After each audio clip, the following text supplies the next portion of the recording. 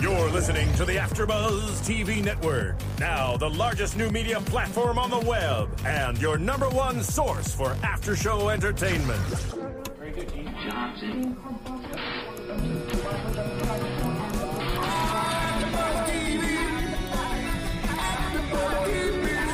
The AfterBuzz Studios in Los Angeles, California. Presented by Maria Menounos and Bing.com and streaming live thanks to Akamai Technologies. This is AfterBuzz TV's Hannibal After Show. We'll break down tonight's episode and get you all the latest news and gossip. And now, another post-game wrap-up show for your favorite TV show. It's AfterBuzz TV's Hannibal After Show. Bing is for doing, and we are doing another very special Hannibal AfterBuzz After Show. I'm Joe Braswell. I'm joined as always by the beautiful Julia Kearley. Hi. Hey, everybody. And by the not-so-beautiful Joe Sanfilippo. It's nice to be here with you guys, You're ugly as I may be. And by the gorgeous Nando Velasquez. Ooh, gorgeous. Someone has a favorite. Don't get jealous, Sanfilippo. Don't get jealous. But the fairest of them all is our special guest. Her name is Martha De Laurentiis. Yes. So this is finale week here for us on the Hannibal AfterBuzz, and for all of you Fanibals out there. And we just had executive producer Brian Fuller in, and you guys can check that out. And now we have executive producer Martha De Laurentiis in, and we're very, very excited to talk about the season and the origins of this, and get into some more stuff. So thank you very much for joining us. My pleasure. So we want to dive right into some. There's tons and tons of stuff to it's good. I think you're on. Are you on? Yeah. I said my pleasure. I didn't hear it. Oh, I didn't hear it either. I didn't hear it either. I want to make sure. Now we win. So there's tons to get to, but I really want to get to a little bit of background first, because we know, obviously you've been a film producer for years and years and years, and I love. Actually, I love Breakdown. So I'm going to tell you that right now. Talking about truckers, right? Oh my God, Breakdown! Oh man, I love that film, and a bunch more. But you're known primarily for for getting involved in the Thomas Harris stuff. You did Hannibal, of course, a much anticipated sequel to Silence of the Lambs, which was fantastic, and you did Red Dragon as well, and you guys also did Hannibal Rising. So. And Manhunter. I didn't produce it, but our company did. Oh, really? I didn't know that. Yeah, it was in 1985 in North Carolina, and I was president of the studio back there. Oh. And Michael Mann came there, and we got involved with, that was the way into Red Dragon, the book, which, little story, it being called Red Dragon, but in the 80s, anything with the title red in it signified communism. So, of course, everybody was always afraid of communism since the 50s, 60s. Right. So we said, what are we going to call it? And it came up to be Manhunter, because it was the hunt for a serial killer. That's incredible. I didn't know any of that. I thought I knew everything. That was the buying the first book of Thomas Harris's Red Dragon. Then we had the opportunity of having the first and last negotiation for any author written sequels. Sure. So then followed the other books. But we did pass actually on Silence of the Lambs. Oh. I know it was. That's a bummer. Well. On one hand, I was pregnant at the time, and just about ready to give birth, and we were actually developing another serial killer series. Manhunter was not a huge success for the company, and instead of reading the book, someone else in the company covered it and said it was a great story, but she thought by us developing something else. And Dino, of course, didn't read it because his first pass was always in the Italian language. Right. So we passed, but what we did do was we gave the opportunity of who produced it was Orion Pictures and Jonathan Demme and his team to utilize the characters that were established in Red Dragon, like Lecter, Sure. Jack Crawford, Chilton, Barney, etc. Those established characters in Red Dragon were basically ours to carry on. So we gave those to him, knowing that if Silence of the Lambs was a success, right, then that franchise was renewed. Right. And it worked. And it was. And it was. Win-win. So then it goes on to the others. Well, it's interesting that you guys, your company did both, because I love Manhunter. I mean, Manhunter, I love Manhunter. I really love it. But I also love Red Dragon. So I'm a little torn there. So it's kind of like the best of both worlds. And then now I have a whole nother Will Graham and a whole nother Hannibal Lecter and a whole nother Jack Crawford to fall in love with. Will Graham the third time. Yes. And, those are big shoes to fill with William Peterson and Ed Norton and Hugh Dancy's done a fantastic job. But they're all different. Yeah. it's Kaylee Cuoco for Priceline. Ready to go to your happy place for a happy price? Well, why didn't you say so? Just download the Priceline app right now and save up to 60% on hotels. So whether it's Cousin Kevin's Kazoo Concert in Kansas City, go Kevin, or Becky's Bachelorette Bash in Bermuda, you never have to miss a trip ever again. So download the Priceline app today. Your savings are waiting. Go to your happy place for a happy price. Go to your happy price, Priceline. Yes. Very Yeah, as much well so. as the characters are drawn differently. Right.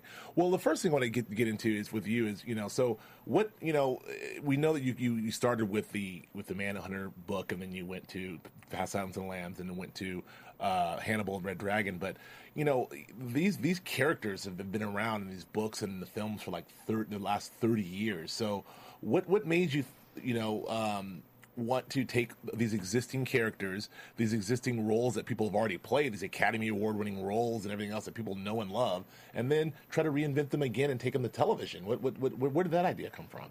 Well, actually, and we have to thank the filmmakers of Silence of the Lambs, because Thomas, in writing Silence of the Lambs, wrote a truly cinematic book that basically translated onto the screen as really upping the bar on the genre of thriller and horror and serial killer. By fact of them winning the Oscars for their performances and for Best Picture, etc. So with that, pretty much Thomas set the bar, and everything afterwards has been an imitation. And you just keep seeing the imitations, even on television again. I can't really say what the titles are, but they're right now being told again. But it's not that I felt that Hannibal needed to be put out there to be a television series. I thought that there was a very interesting and quality series in the character of Hannibal Lecter to still be explored, with Will Graham as well. And there's a period of time before the book of Red Dragon, which is Thomas's first book, that is kind of leads up to what all happens. Right. In all the books, there's always this history of this character, of what he's done, insinuated of what he did, the characters of who he did it to. There's a big story to be told in all of that. Right. And that's what we were lucky that when the partner is Gaumont International Television that I made the partnership with to do the series, and Katie O'Connell, head of Gaumont, had just a run-in with Brian. I think he might have mentioned, when he talked to you guys on a plane. That we were going to be doing this, and would it make a show? And Brian went off, and when he came back after the flight and said, it's a show, and this is what you do. And so Brian came over, and we went through it and had a great dinner together, and actually have a bit of a bromance as well, with Brian. I love him, but he gets it, and I would only do it if it were quality. And there's no reason to put it out there and be anything less. It doesn't need to be done. Right. There's a risk in that. I mean, there's a risk in damaging the franchise if it's not done well. That's right. And so that's, even Thomas, felt that as well. It's not like he said, oh, great idea, go do it. Right. He was worried. Can I swear on this? Yeah. Yes. Oh, okay. He said, Martha, I'm afraid, somebody's going to fuck it up. I don't want it to be fucked up. And I said, I don't want it to be fucked up either.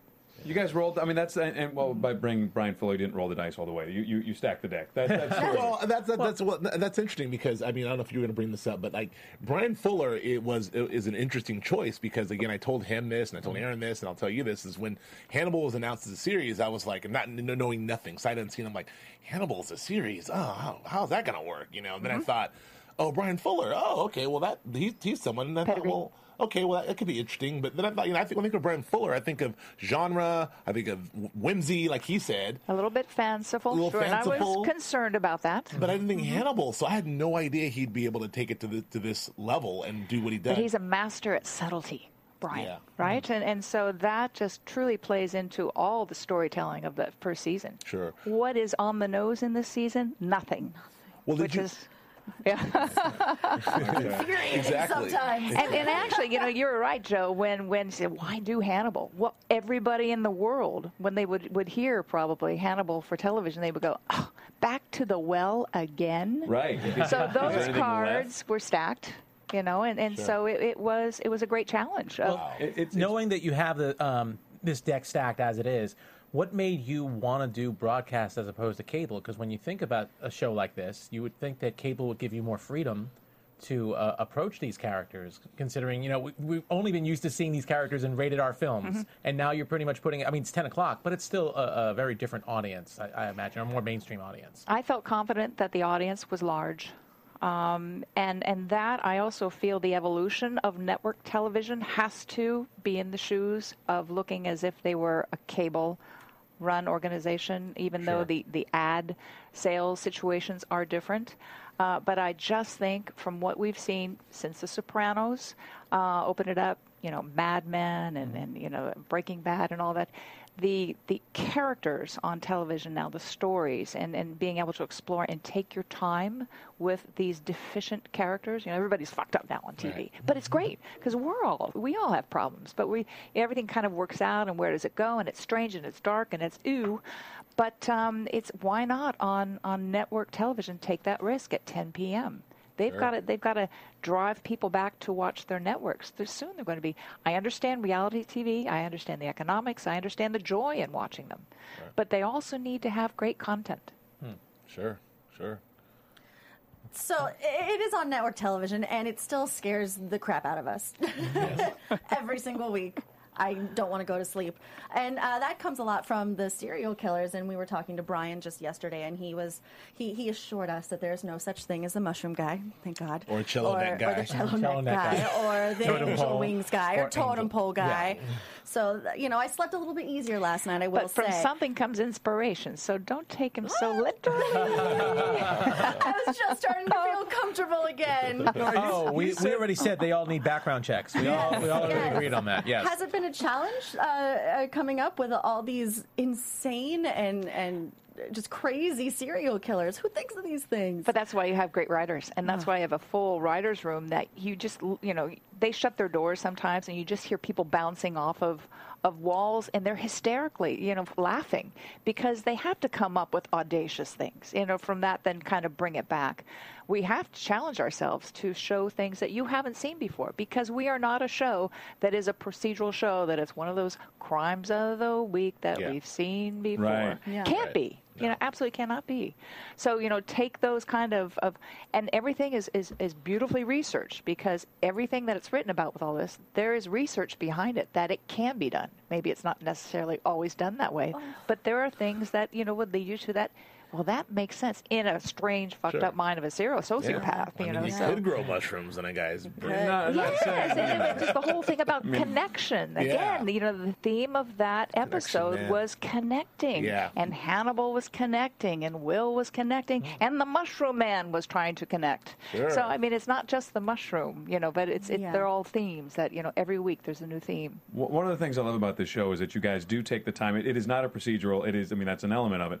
But obviously, there's so much work and there's so much thought that goes into every decision that's made. And like you said, this is the show. This is an episode about connection. So let's find a murder about connection. Let's find, and it's so we can dive in and give it the. It's worth the attention of a whole bunch of people. What is one of my favorite things about it. Also, the look and the feel of the show is just amazing. And you guys work with some great directors of film and television. You guys got David Slade, Guillermo Navarro, Michael Raymer. Take us through the chicken and egg process a little bit of hiring these guys. Did you seek these guys out? Chicken egg me here.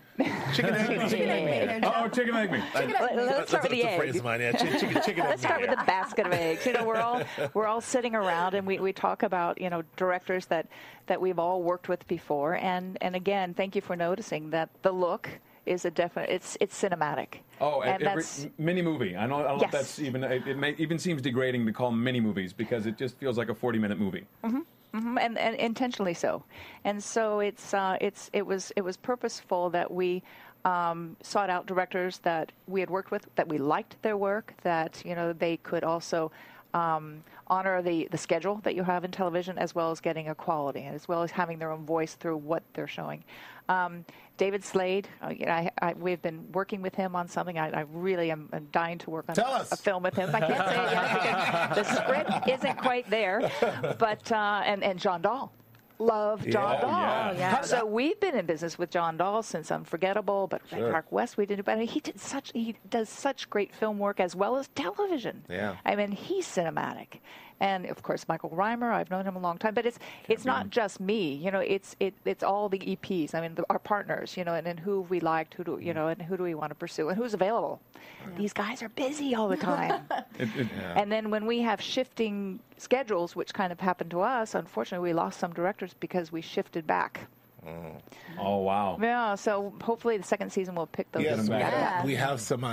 We can expect some other great directors coming in for season 2. Then probably. Sure. Great. Yes. So speaking of the cinematic look and feel of the show, I mean, you know, Brian talked a lot about that. It's important. He's very meticulous in terms of making this look and feel a certain way, production wise and set design wise and everything else. But a part of that is the cast. These wonderful actors you have. I mean, you know, like I said, I touched on it before. It's a challenge being able to fill the shoes of these great Academy Award nominated and winning performances, like, you know, Will Graham even, or Jack Crawford, but especially Hannibal Lecter, who we all know in our brains as Anthony Hopkins. Mm-hmm. So talk to me about the challenge of really going and finding the title character when we all close our eyes and we think Hannibal Lecter, Chianti, you know. How did that process go about? And Mads is friggin' perfect. He's certainly proved that, hasn't he? Yeah. It's a tough one. It was a tough one, I have to say, because in everyone's mind, you know, in fact, Tony Hopkins walks around, everyone looks at him and thinks Hannibal Lecter to this day. Mm-hmm. He's not been able to shake it. Sure. So it was, you know, not that we thought of it as a challenge. What we wanted to do was find the perfect actor. European was necessary because that's the history of the character. Sure. Also for his, you know, the class, his poise, his taste was very important. And so, you know, obviously you go through lots of names, but Mads' name came up quite quickly because he had just won the Best Actor at Cannes for the film that he did. The Wedding, The Royal Affair. The Royal Affair. Did he win for that one? That seems so long ago. Whether it was that one or, but anyway, or The Hunt. It was The Hunt. He won just for The Hunt. See, The Hunt hasn't come out here yet, or it's going to come out in July. But so he was on the radar, and fortunately he came into New York. We were all in New York at the time, and he did a reading, came back, did another reading with I'll say Will Graham, Hugh Dancy. Hugh living in New York, and I don't know, Brian took you through that he was Venus in Fur, was on Broadway and that. Mm-hmm. And actually, I've known Hugh for a while because we did a few films over in Europe, and we looked at him for Hannibal Rising. Wow. Yeah. So he's a fine actor, and because he's young and talented as well as, you know, a very attractive. Oh, is he? Star quality. I guess I could see it. I suppose. There's something there. Is that what I have a huge crush. Yes. It's not pretty. And so Hugh had actually worked with Maz. So, and that was an endorsement too from Hugh about Maz. Oh, did you feel protective over these characters going into the casting, being involved with Red Dragon, Hannibal Rising, Hannibal? Did you have? Well, you do because of your expectations of who those characters are and who you've already seen them be. Sure. And I have to ask, you were talking about Anthony Hopkins, how he can't shake it. Is he watching this? Is he watching Hannibal? Tony. Well, not right now. Well, maybe. I don't That'd know. be nice if you were. Hey, Tony. Is he watching this show? I wonder what his thoughts are. Maybe in the audience of American Idol. I don't know. He was just there. Well, that's a good question. I mean, did you give Tony a call and say, Tony? I call him Tony. My good friend Tony. I just go T. Did you give Sir Anthony Hopkins a call and ask him, and tell him, like, we're thinking about Mads for this. What do you think? And did he give a blessing? Are you allowed to tell me? I'm curious about that stuff. No, actually, I haven't seen him in a while. Okay. But the last we saw each other was when Hannibal Rising, came out. Yeah. So, no, you don't want to put him in any position of what would he say? Right. What do you say to that? What do you? Mads. No, don't ever do it again. That guy. So, let's talk about Hugh. Hugh Dancy. I'll say it. Fancy Pantsy Dancy. No, come on. That brings it down. Oh, I say it with very much affection. He's been trying to get me to say it for weeks. I won't do it. I'm not doing it. He's fantastic. I love Hugh Dancy. But we talked a little bit about him, but like him, I cannot picture anyone else as Will Graham now. I mean, no disrespect to Edward Norton and Peterson and the book itself, but like he is Will Graham, and like what he's brought to it is amazing. And I know he's one of the first people cast, but that seems like a bullseye. And that's a lot him. You know, it's not like he is directed all that much. He knew what to do, and he gets it. Right. So it's really that descent and that troubleness that you worry about him. Yeah. Save Hugh Dancy, save Will Graham. Yeah. We've all our big phrase here is what? Poor Will. Poor Will. Heart goes out to that guy. Every week, it's another poor Will. And then the last thing on the casting is you have a very established movie star in Lawrence Fishburne. And Lawrence Fishburne, who's came off of a lead television show himself, and where he's a lead. He's playing. I mean, he's a lead, but he's a supporting role here. I mean, we have Morpheus. We have Morpheus. I said it. There's one scene where he storms a room and he has a shotgun and a trench coat. Straight up Morpheus. There he is. There's an episode that we did not air, and it's the episode where he is truly Charlie's Angels. That's the one where you said it. Is that the one? So you saw it on the podcast? Yes. We did see it. That's the one where I'm like, Morpheus! Or the barbecue when he comes in. And by the way, the theme of that episode was family. Yeah. I want to get back to that episode you didn't air, but how did Lawrence Fishburne get involved there? Because he's great, and he having a person like Lawrence Fishburne in this role as Jack Crawford, which is a pivotal role, but also as somewhat of a supporting role, adds to that sort of real cinematic depth and feel of this. Because you look around and there's Hannibal and there's Lawrence Fishburne, he's over there, and this is a movie, So I'll tell you exactly the story. Chris Brancato, one of our executive producers, came on board early last summer, and when we were talking about the role, he said, I'm good friends with Lawrence Fishburne. We all went, yes, and what are you going to do for us, Chris? And so it was that relationship, that Chris had with Lawrence. Gave a phone call. We're really interested. We're going to talk to your reps, but we, send you the script. We'd really love you to do this. Right. So it was that initial relationship with Chris. Oh, that's great. Mm-hmm. That's I love those stories. That is phenomenal. It really does. It gives it a whole elevated. It elevates everything. He pulls it all up to a whole nother level. Let me ask you about some of the comedic actors, because you guys, we asked Brian about this too. You've got some of the most talented comedians on the planet doing some of the goriest stuff. You got Eddie Izzard, you got Scott Thompson, you got Molly Shannon. What are your thoughts on that? Did you have a part in going after them? Actually, no, I can't take credit for Eddie Izzard, who is Grandpa Munster, right? Yeah. So in Mockingbird Land. So Brian had worked with him, and so pretty much we have Dr. Gideon as Grandpa Munster. as well as, obviously, we're shooting in Toronto, so what we wanted to do was also incorporate, the talent pool and rising to the top of that talent pool. We've got Scott, and we have Erin, and of course we have Lara Jean, who plays Freddie Lowndes, who's terrific. She's awesome. The Canadians, Canadians are in the house. Yes. I did. We call the three of them ZPK. So there's Zeller, Price, and Katz. Oh. Okay, so ZPK are on the set now, and they're tonight's episode. Oh wow! I can't wait. Yeah. Just seeing Scott Thompson, a Kids in a Hall fan, just seeing Scott Thompson on there doing that kind of a role, I just blew my mind. Sometimes we have to keep the performance back. Just dial it back a little bit. I can't imagine with Scott. I would imagine you have someone whose job it is to hurt him. Just like, go calm down. You're wonderful. Oh, brilliant. One of the things when Aaron was on our show, we were talking about just being in these crime scenes and seeing how these intricate graphic tableaus, you could say, that he had to usually go in about an hour or two beforehand just to prep himself as being someone who should be just normal around this kind of stuff, because even that stuff to him in real life just freaked him out. And us seeing some of the graphics here, it's just like there was a couple of episodes all of us just jump up like in a movie theater, which is I think phenomenal and obviously a compliment to that might have been John Dawes, right? Under the bed.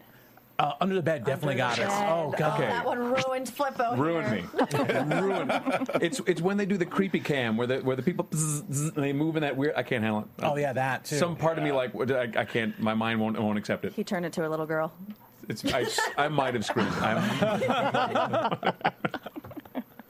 Sorry. But yeah, we digressed. no, but I just sad but true. Again, I just got to compliment you guys on just the look on how do you outdo yourselves. I felt like I think there was at one point we were saying you outdo yourselves every single week with the graphic nature of these and the prosthetics, yes. the dead bodies, or the crime, what's done to the bodies. Yeah. And see, the mistake is the audience thinks that it's always, well, I can't say the audience. A lot of people get confused thinking it's Hannibal Lecter doing all of these things. You know, they're not really, things are so subtle, they're not really following that it's another serial killer that is doing a lot of this, the dirty deeds, the bad stuff. Hannibal's lurking behind and taking advantage of being an influence with the FBI to find out the facts and do his own thing on the side. Right. So, you know, that's kind of fun, is playing with the, you know, the wink wink and the joke but they still haven't figured out Hannibal. You know, his play is his masterminding. You know, just the plays. We're still trying to figure it out. Which is just a beautiful device and part of the show. The fact that us as the audience who has all these established expectations about Hannibal Lecter knows we're the only people who know that Hannibal's Hannibal, and the people in the Will and Jack and everyone else just thinks he's Dr. Lecter, and it offers some real shouting at the screen moments. We're like, it's Lecter. You know? It's so great. Like, don't listen to him. It's just when they start saying, well, when you hear Jack say, oh, well, I trust Hannibal's assessment of Will, you know, just hear him saying that. Right? Like, are you crazy? Would you stop doing that? That's right. And Hannibal's saying, I will help him. Right. Yes. Will, I am your rock. That is an amazing dramatic device, which I don't think I've seen before. It's just something about that. Psychic driving. It's you guys doing psychic driving. Whoa. Mind blown. Wow. That's amazing, because I've never seen this level of the storytelling before, where we as the audience get to be in on the, not the joke, but in on the terror in a way that just draws us in, and it's such a brilliant way to tell a story. And it's innate to the material, but also appreciated by Brian Fuller, who's a fan of Alfred Hitchcock, and that's what Alfred did beautifully. There was always the ticking bomb under the chair, and the audience just waiting for it to go off. Hannibal is that ticking bomb in the room. We've said it before, but so much credit has to go to Hugh Dancy, because if you didn't naturally empathize with him and he didn't play it the way he does, all of this would get. If you didn't have enough empathy, it would get tiresome almost. You'd be like tired of feeling that. But you played it just right. You got the entire season, and right at the end, which I won't say anything because certain people, but right at the end, it turns around. It's perfect. It turns around at just the right moment at the end, and it's beautifully done. You guys surfed this whole season. Thanks, and the fans write in and say, "Oh no, he's sweating. Oh no, now we know what. Don't know, Will, don't sweat. We know what's going to happen." He's going to Hulk out. That's his tell. He hulks out. Hulks out. What was that? Was that a question? What has been for you? You obviously you're live tweeting the finale tonight. Yes. You definitely respond. East Coast, we get the feed, so we do it at 7:00. Yeah. LA time, and then 10:00 again. What's been the biggest surprise from the fans out there who you've been corresponding with and reading from? I was never into Twitter before this. I thought, who's interested, number one, in anything I would say, so I not a personality. Oh, you're cute. Maybe now that I would tell you something about Hannibal. But what started to happen really quickly was this fandom. And they started to call themselves early on Fannibals, and they did their own hashtag Fannibals, and it just grew exponentially because we are not only in America and Canada, but in 37 other countries around the world, pretty much around the day and date of our show, except in France, Italy, Germany. I think those are the big territories that will come out in the fall. Wow. But so because we have this trending going, and through this fandom has grown because our partners foreign are AX and Sony, and they let their distributors know what the hashtags are that the fans are using, as well as what we're using, and that follow us live and we follow them. So it has just grown so big. There are two ladies that took it upon themselves early on to do this big spreadsheet of their goals of what they wanted to do. And it was massive. It was unbelievable. one of the things every week, they thought for a while, because there wasn't a renewal notice, they wanted to save Hannibal. So the hashtag was Save Hannibal, and that trended around the world. Yeah. So it was like number 2 trending. Wow. The other week, the Emmy buzz. We're a late bloomer coming to the Emmys. So it's a very, very long shot. But one of the hashtags last week was Emmy RSVP. And that trended number 1 globally as well as number 1 in America. Great. This week it's Emmy al dente. Hashtag Emmy al dente. So that is all, pretty much organized through these 2 ladies. There's Christy Gay in Australia and Catherine Boyd in New Jersey. And we, they run things by us. Would it be okay? But one thing that they've just taken on is because this being the last show of the season, and a lot of people are running, oh no, we're very sad. What will we do? They came up with 2 ideas. The first one is a Hannibal book club. Oh. So, because they maybe are familiar with the books, but what they want to do is with the fans do a book club, and over the season of I don't know how many months, cover all the books of Thomas Harris. 2 chapters at a time, they'll read it, and then they'll kind of they have got a Facebook page. I think it's really? Hannibal Headquarters, HQ, and they do the live chats, but, and they're very, very literate, these ladies. They're very smart, and they've got great ideas. And so that's to come, starting, I don't know, exactly which date, whether it's next week or the week after. But also in July, they announced the other day they're going to do a blood drive. Oh. I mean, we're not a vampire show, even though the N on the Hannibal looks a little bit, but that's a knife. But so it was inspired by episode 11. Dr. Gideon has indeed done Dr. Crothers, and is in Dr. Crothers' office, did the Colombian tie to him, but also drained him of blood and made very nice little packets of blood in a cooler, and so left a note, please send on to the Red Cross.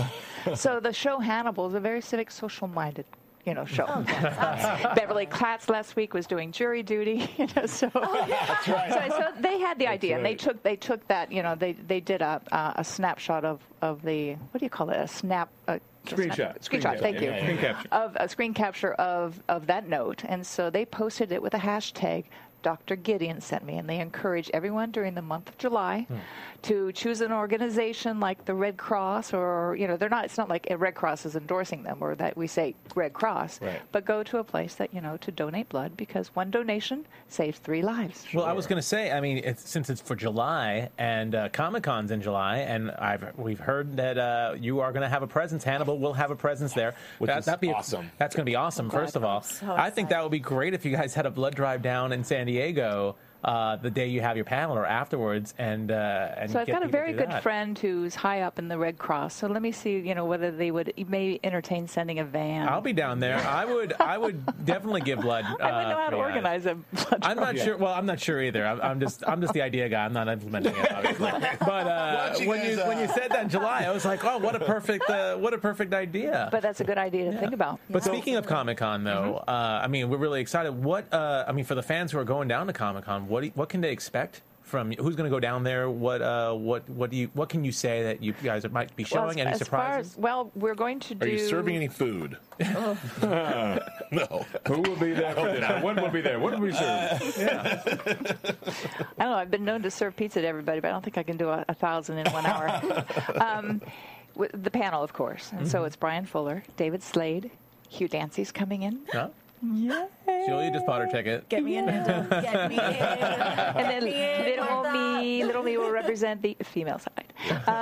So far it's the 4 of us. Mads is actually busy. He's just finished a film, but he has other plans in Europe, so I'm not sure if he's going to be able to. I mean, that'd be awesome. Oh yeah. If he just flew over, but they've got a couple releases that they're doing a lot of press for as well of other things. Right.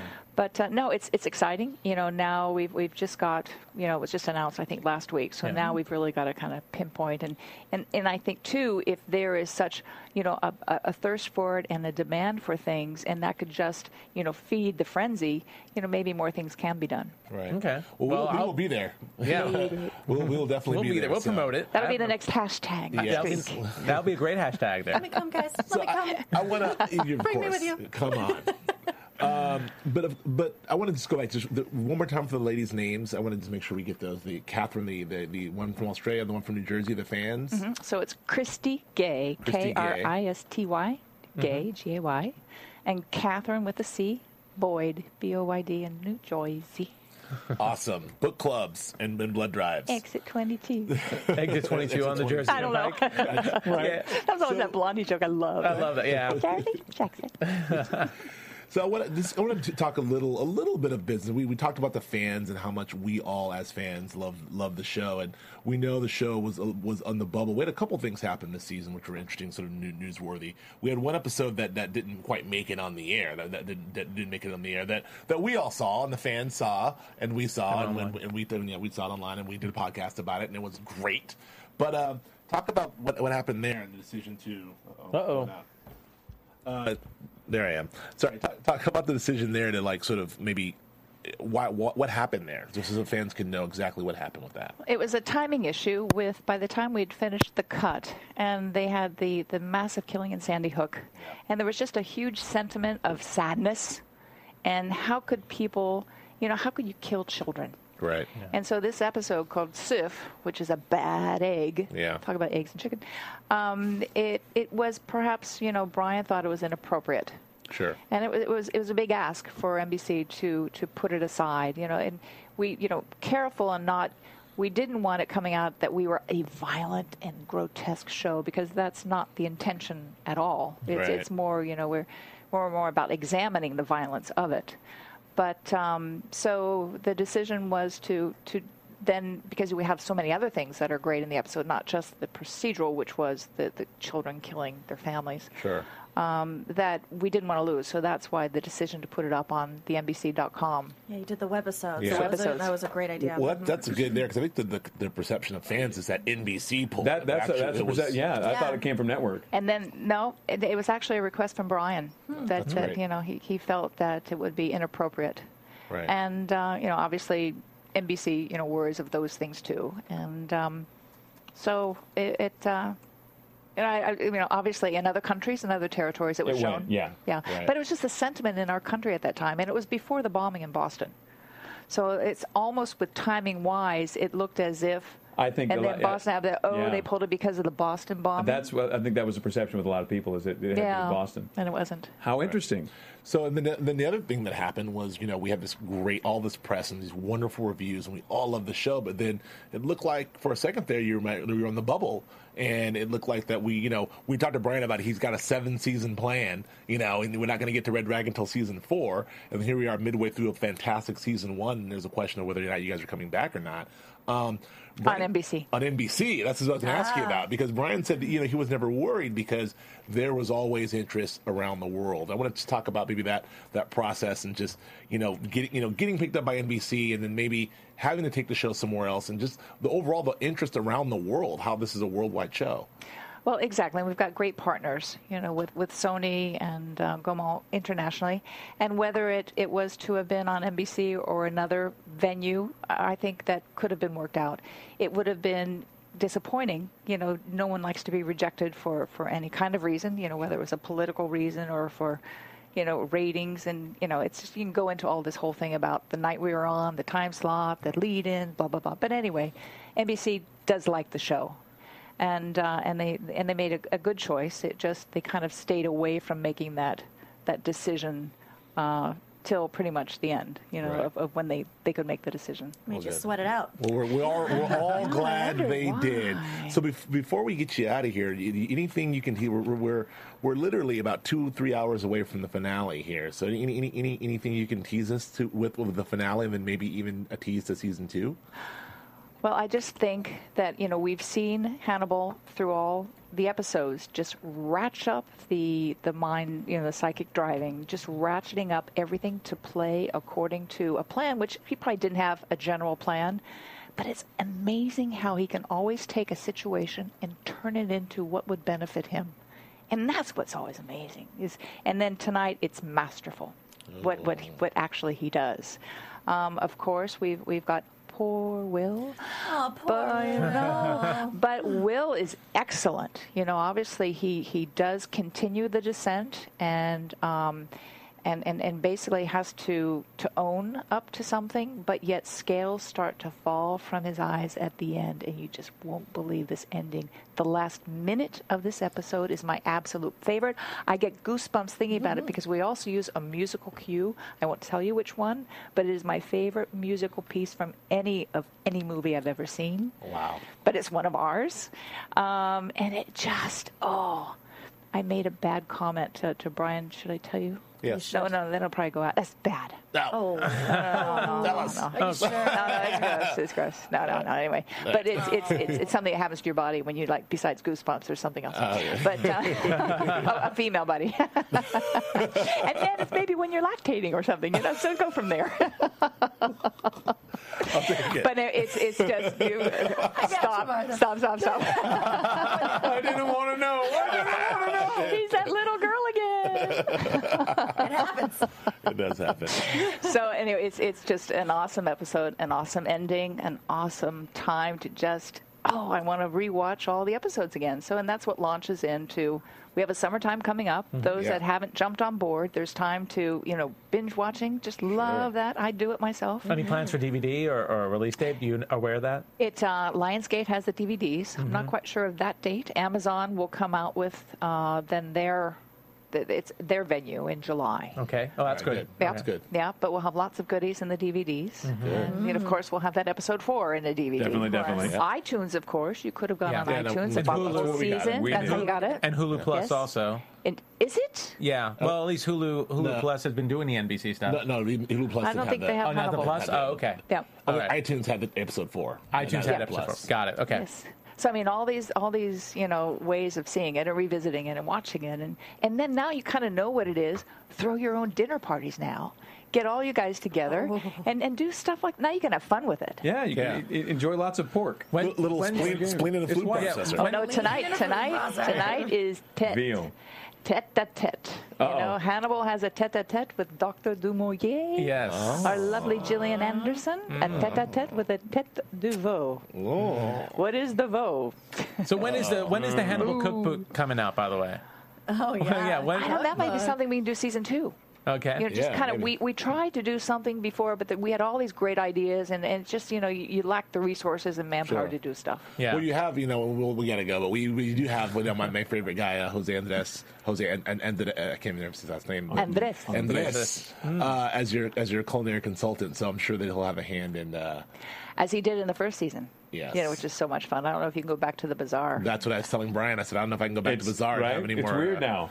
Yeah. It's like, what's in the martini, man? Well, thank heavens he's European, because Europeans, they use every single part of the pig. And, so that's, again, what, Hannibal, as he's cooking, you honor each part. And that kind of goes into the Garrett Jacob Hobbs, part of it, too. That goes into Will, who just can't shake Garrett Jacob Hobbs, Right. Honor every part of her. Wow. Oh, eat it all, baby. Well, we honor every part of this show. So bring it all the way home. Oh, nice. I'm Joe Braswell. No. Okay. Thank you so much, Martha, for coming on. Thank you, Joe. And having us. We're very, very excited. Joe, Julia. To see the finale. We'll talk about it again in an extended podcast, and then we'll definitely see it down at Comic-Con. But Brian said he maybe want to come on after the finale to talk about it. So maybe we'll chat some more later. So he's so good. There's more to talk about. Yeah, there's lots. Oh, and I didn't even talk about season 2, but get him to. Oh, okay. Yes. Okay. That's a tease. Yes. That's what they call a tease, Joe Flippo. Is that what that is? Yes. Thank you for reminding everyone. Okay, well, that was a tease, ladies and gentlemen. Before we get out of here, why don't we tell everyone where can we find you on Twitter there? All right, so you call it handle. It's Neoprod. Neoprod. N-E-O-P-R-O-D. Never would have guessed that. Neoprod. No, I don't know why I said I didn't want my name on it. That's fair enough. Okay. So I thought it was The Matrix or something. No, I'm with it. So Neoprod, and then that's it. That's all we got for today. Joe Flippo, where can we find you? You can find me on the Twitters at Joe Flippo, JoeFlippo, and here for Mad Men with Joe Braz, we'll be doing our big finale show on Sunday. It's on now. Julia Kearley. Find me on Twitter as well, Julia Kearley. My name, JuliaCearley. Nando Vel. What a coincidence. You can also find me on Twitter. That is remarkable. I know, at Nandovel, Nandovel, and also here doing some other shows like AfterBuzz for Defiance and Arrested Development and Falling Skies. You're not going to believe this, but you can find me on Twitter as well. What? It's incredible, I know. Joe K. Braswell, at Joe K. Braswell on Twitter. And on Mad Men with Joe Flippo, we're doing a big giant finale with the cast of Mad Men coming up on Sunday. And we have a Hannibal finale tonight. Woo! Yeah. Thank you again, Martha De Laurentiis, for joining us. Thank you, everyone, and we'll check you out next week. From Bing.com, executive producers Maria Menounos, Kevin Undergaro, Phil Svitek, and the entire AfterBuzz TV staff, we would like to thank you for listening to the AfterBuzz TV network. To watch or listen to other after shows and post comments or questions, be sure to visit AfterBuzzTV.com. I'm Sir Richard Wentworth, and this has been a presentation of AfterBuzz TV. Buzz you later. The views expressed herein are those of the hosts only and do not necessarily reflect the views of AfterBuzz TV or its owners or principals.